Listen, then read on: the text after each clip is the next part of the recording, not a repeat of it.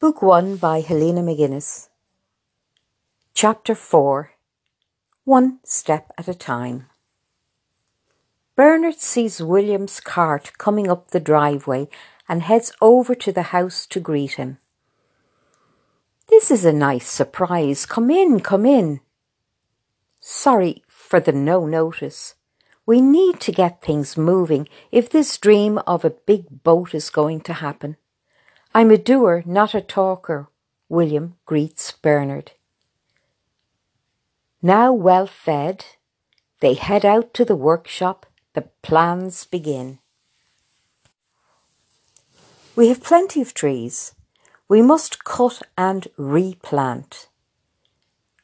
"We will need a crew for that," said William. "I think we can start with 4 men. What do you think?" he asked Bernard. "It's a very heavy work," said Bernard. "Do not look at the big picture, one step at a time. We have a family, the Quigleys, that supply the village of Kildaff with all the wood we need from their forest." "That'll cost a lot," said Bernard. "That is my worry. You just turn it into my boat," smiled William. "And that I can do," Bernard laughed.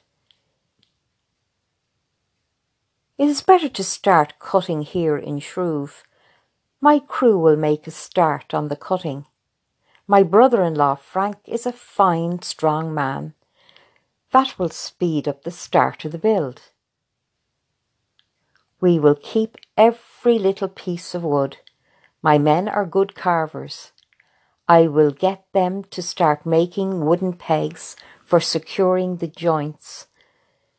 No wood will go to waste. They will need payment now to keep them going through the winter. We will call village meetings and get workers to sign on for a small weekly wage with a bonus when the boat is finished. The last market day before winter is in 2 weeks. Most of Donegal will be there. Word of mouth will do the rest. The peg making will need to be done here. I need to keep an eye on it. We will pay per dozen pegs. That will keep them busy if the weather is wet. We'll need hundreds before we're finished. You are right. I will look after the weaving end of things. We have very good weavers in Donegal.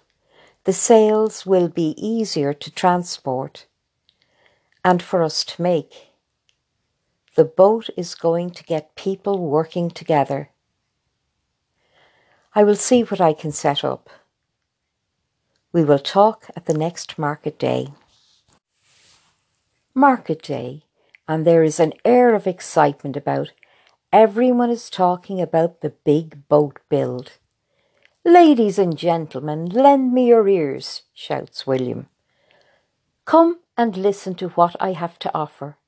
Work through the winter. We are looking to invite workers to join in our adventure. Donegal will not hibernate this winter. We will be working like worker bees. We need weavers, carvers, people willing to learn and believe in this project. We can do this. I have big dreams for Donegal. We are too isolated. We need to fix this. Imagine being able to cross the loch with ease, crossing back and forward as you please. Being able to drive your horse and cart on our boat. Think of the time it will save. For this to happen, we need to work together. Come and talk to Bernard. He is the one picking the workers. We will also need home workers, so there will be something for everyone." Step at a time. A queue forms in front of Bernard's desk. By the end of the day, They have plenty of workers signed up. The cottage workers will be paid for what they make as they make it. The builders will be paid a small weekly wage at the end of the build, a bonus. William, I have never built a boat that you can drive a horse and cart on. Where did that come from? I have an idea, an image in me head. Come and sit and I will draw it for you. Bernard sits. I do not know what you have just gotten me into, Bernard said, shaking his head.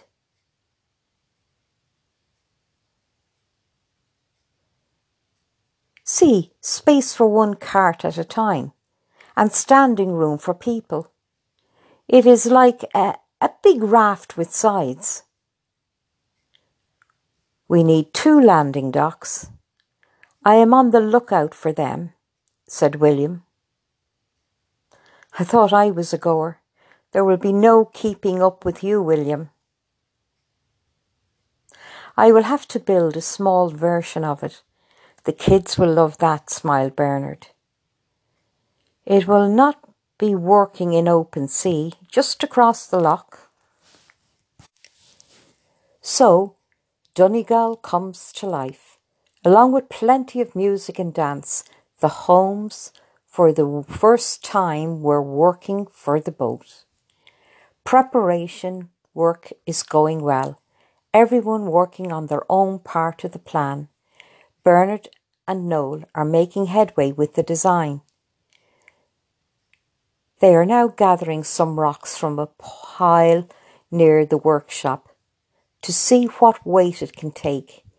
Bernard steps onto the small model and Noel starts handing him some rocks. Bernard starts surrounding himself with the rocks. Then they close the tailgate. Noel and Frankie push off. Looks good, says Bernard. Maybe not.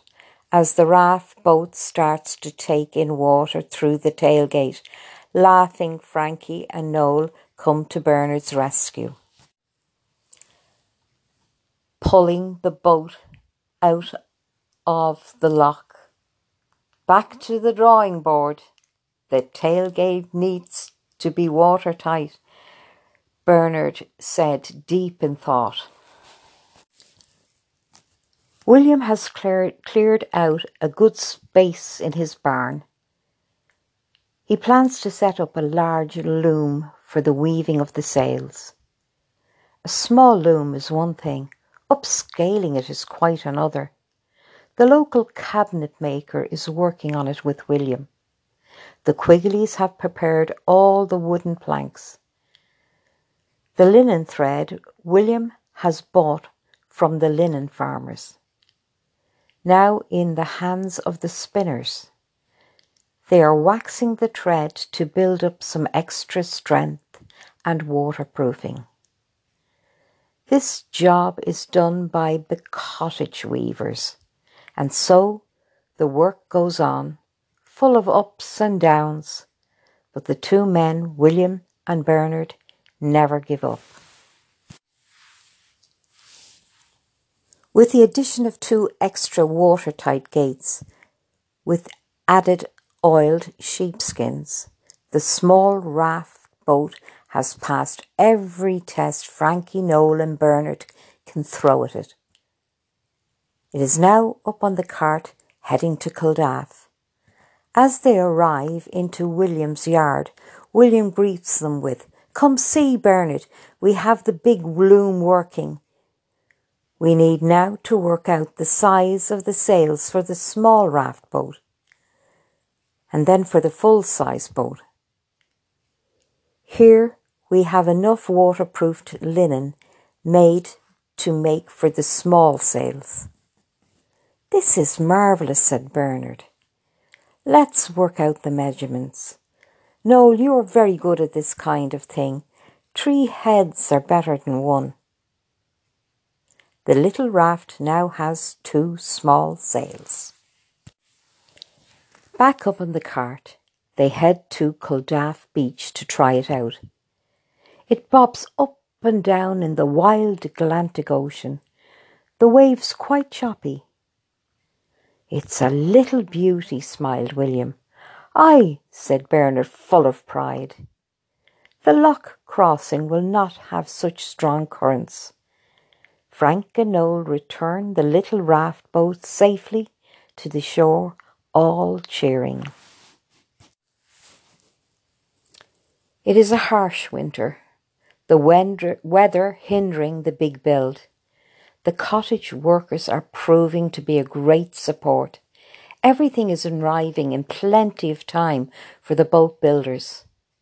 At last, the days begin to dawn earlier each day. The harsh winds subside. The men can work on the raft boat for longer each day as the light begins to stretch. Things are looking good for the poor Aderi, thanks to William, Bernard and Lorne. The women joined the men on the cart to Shroove. Lorne is teaching them to make the strong ropes. When they return to Derry, they will continue to work on them in the church hall. It is hard work on the hands. The men have set up a twisting device which makes the job easier. Everyone is developing muscles. The men bring home the spun cord every weekend, returning each Monday with the newly made rope that the women have made the week before. Father Joe smiles as he observes everybody working. They are looking happier and healthier.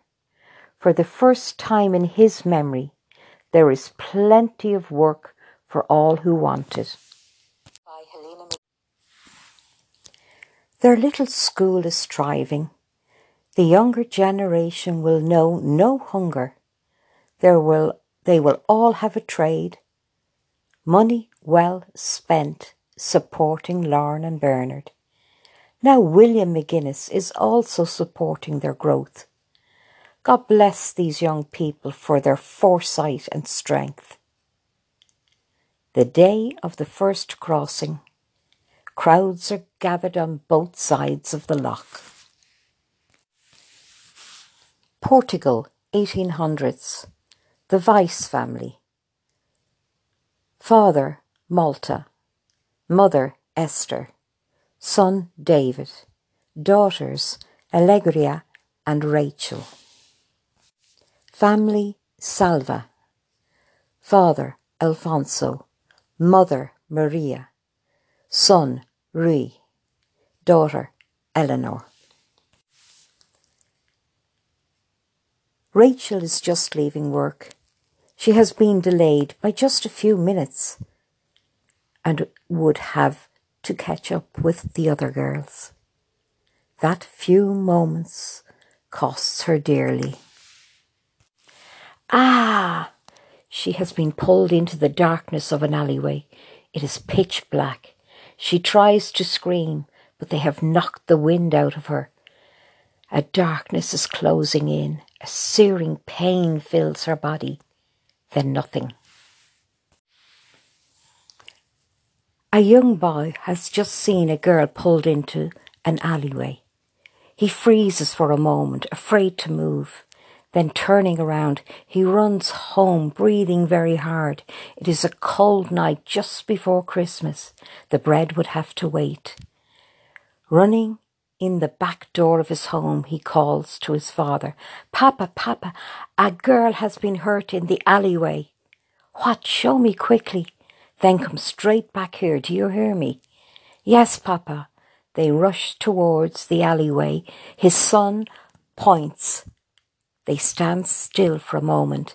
Then his father taps his shoulder and whispers, "Go home and tell your mama what has happened." The father stands in the alleyway listening. He can hear nothing. He moves forward slowly. The alleyway seems empty. Then behind the bins he sees a bloody mess. Bending down, he picks her up, a hopefully not dead young girl.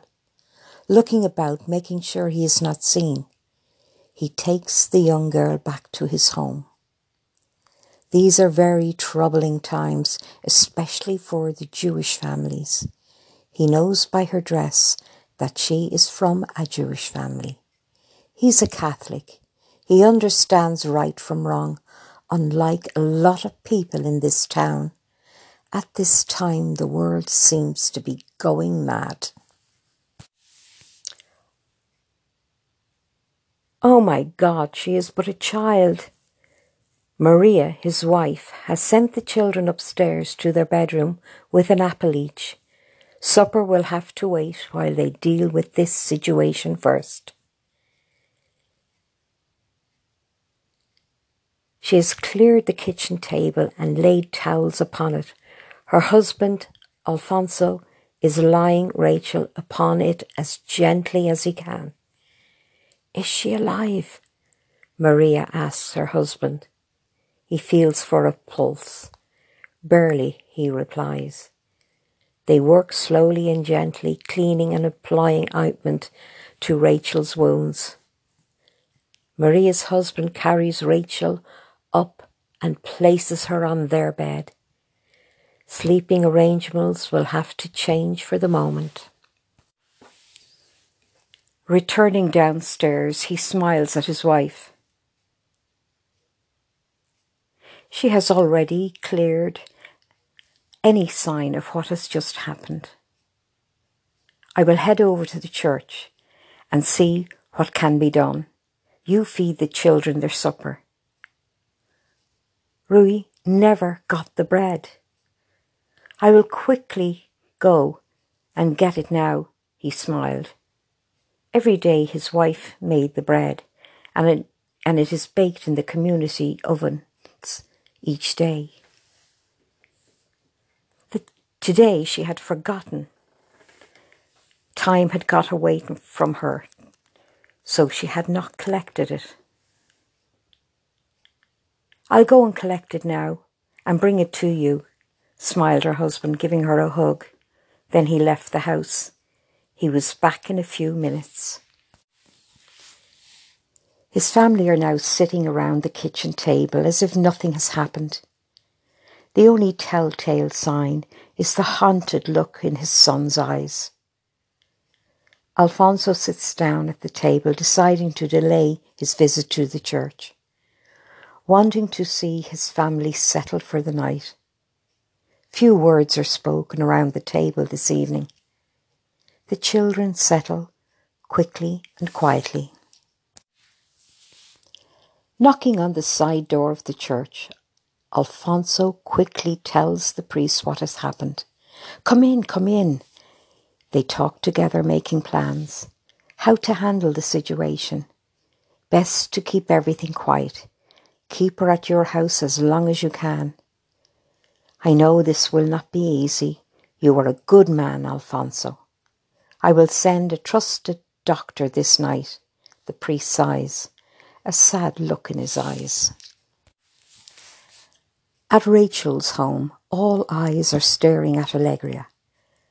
Her father shouts, What do you mean you thought Rachel was with you? Tears filling Allegra's eyes. Papa, she said, she would be but a moment. I'm sure I heard the door close behind us as we turned the corner. We were all chatting. I'm so sorry, Papa. Esther, her mother, has her apron held up to her face. She is in shock. David, come with me now. They grab their hats and are out the door in a moment. David, go knock on your uncle's door. We must retrace the steps back to your uncle's factory. There's no time to waste on such a cold evening. We must find her. Perhaps she has fallen and twisted her ankle and cannot walk. They are all retracing the steps back to the factory. Then one of the men lets out a loud, wailing sound. All the men now looking at a pool of blood in the laneway beside the factory. An hour later, Alfonso hears a gentle tap on their back door. The doctor slips into the kitchen. Where is she? My wife is upstairs sitting with her. She says she has not moved at all. They both head upstairs. Then Alfonso and his wife, Maria, leave the room to let the doctor get on with his work. At last, the doctor returns downstairs, a grave expression on his face. Not a lot we can do, except sit and wait. Maria crosses herself in prayer. They sit in silence. The sound of their clock ticking fills the air. The doctor is checking on her from time to time. I can do no more here tonight. I will pop back in the morning. He heads back out through the back door and is gone. Alfonso, bed down here tonight. I will stay beside her tonight. Maria slips into the bed beside Rachel. She lies awake, hoping for some sign of movement. Nothing. Next morning, the house rises gently as the sunlight tries to shine, the curtains hindering it. Rudy, tell nobody. I know. Will she be all right? Rudy's blue eyes full of concern. His mother smiles. I am so proud of you. She ruffles her hand through his hair. He pulls away, smiling. At first light, the priest heads out and is now knocking on the rabbi's house. Slowly, the door opens. A fearful face peers out into the dawn light. It is not a good time for a caller. Seeing the priest, he widens the door, opening and waves the priest inside. The sad news is delivered. That she is unable to be moved yet. That she is getting the best care. I will keep you informed. You can pass on her progress to her family. We must keep this quiet. Not to put the hosting family in any danger. The priest sighed. These are dark times. As the priest heads home, he is stopped by some soldiers. What are you doing out so early? I needed to visit a sick man, to bless him with the last rites. God forgive me, he thought. They let him pass. Early that morning, David arrives at the rabbi's house with their shocking news. Sit and drink some tea. I have some good and bad news for your family. Rachel is safe. She has been attacked and is not so good. She cannot be moved at the moment. A non-Jewish family is hiding her. They are keeping her safe while she heals. She is in good hands. Why was she on her own? It was just for a moment. She delayed locking up. Illyria thought she had caught up with them. She was not missed till Illyria was climbing the front steps. David heads home with the news. The doctor slips in through the back door in the early light. Any change? Maria replies, no. I stayed in the bed with her last night to help to keep warmth in the bed. She did not stir at all. If I did not know better, I would think she was just sleeping peacefully. I will head on up now, nodded the doctor, and was gone from the kitchen. Maria continues to make her bread, calling up the stairs. I will be back at a moment, just going to drop the bread off to the oven. The doctor is holding Rachel's hand. Can you hear me? I am so sorry this has happened to you. You are in a good place and in good hands. So rest is the best medicine at the moment. Your vital signs are very good. I do not understand why, but I'm very grateful for this. Maria is back in the kitchen when the doctor returns downstairs. Her daughter Helena is smiling from her lap. As Maria starts to move, the doctor raises a hand to stop her. She is doing very well. As you said, she seems to be sleeping peacefully. I will call by tonight. He is gone. The McGuinness family. Granny Mac, Great Aunt Sarah, Roisin, Brian, Kay Broderick McGuinness, Sarah McGuinness, Sean McGuinness, aged 5, Mary McGuinness, aged 3.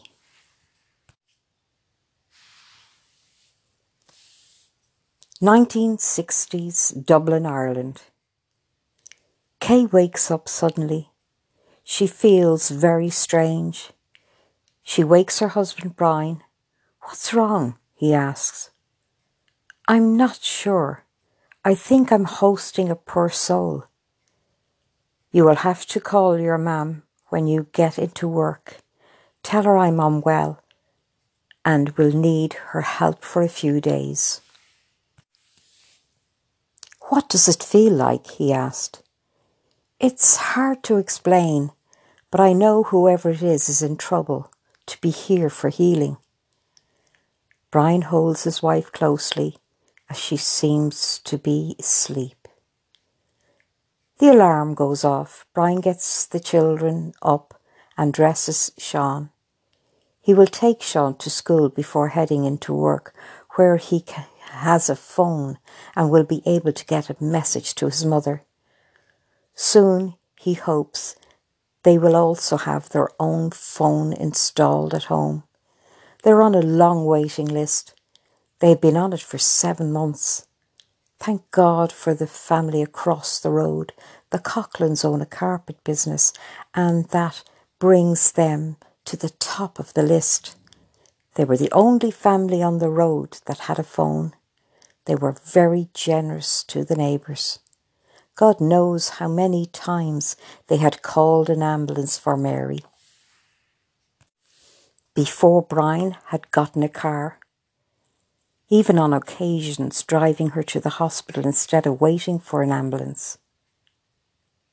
The community have been promised there will be a public phone box installed at the end of the road.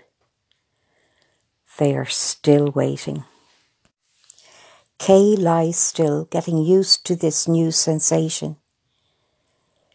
She had supported her own father in the 40s.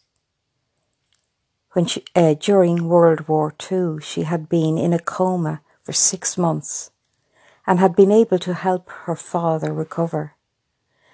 Mary had time travelled from the 50s to the 40s when she was unwell. This is different. I am very well, so whoever is here must be in need of a great deal of healing. There is an awakening within Kay's body. Where am I? A voice of a young girl asks.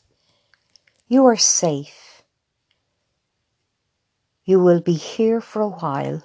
Your body needs to heal. My name is Kay. I will carry you as long as you need.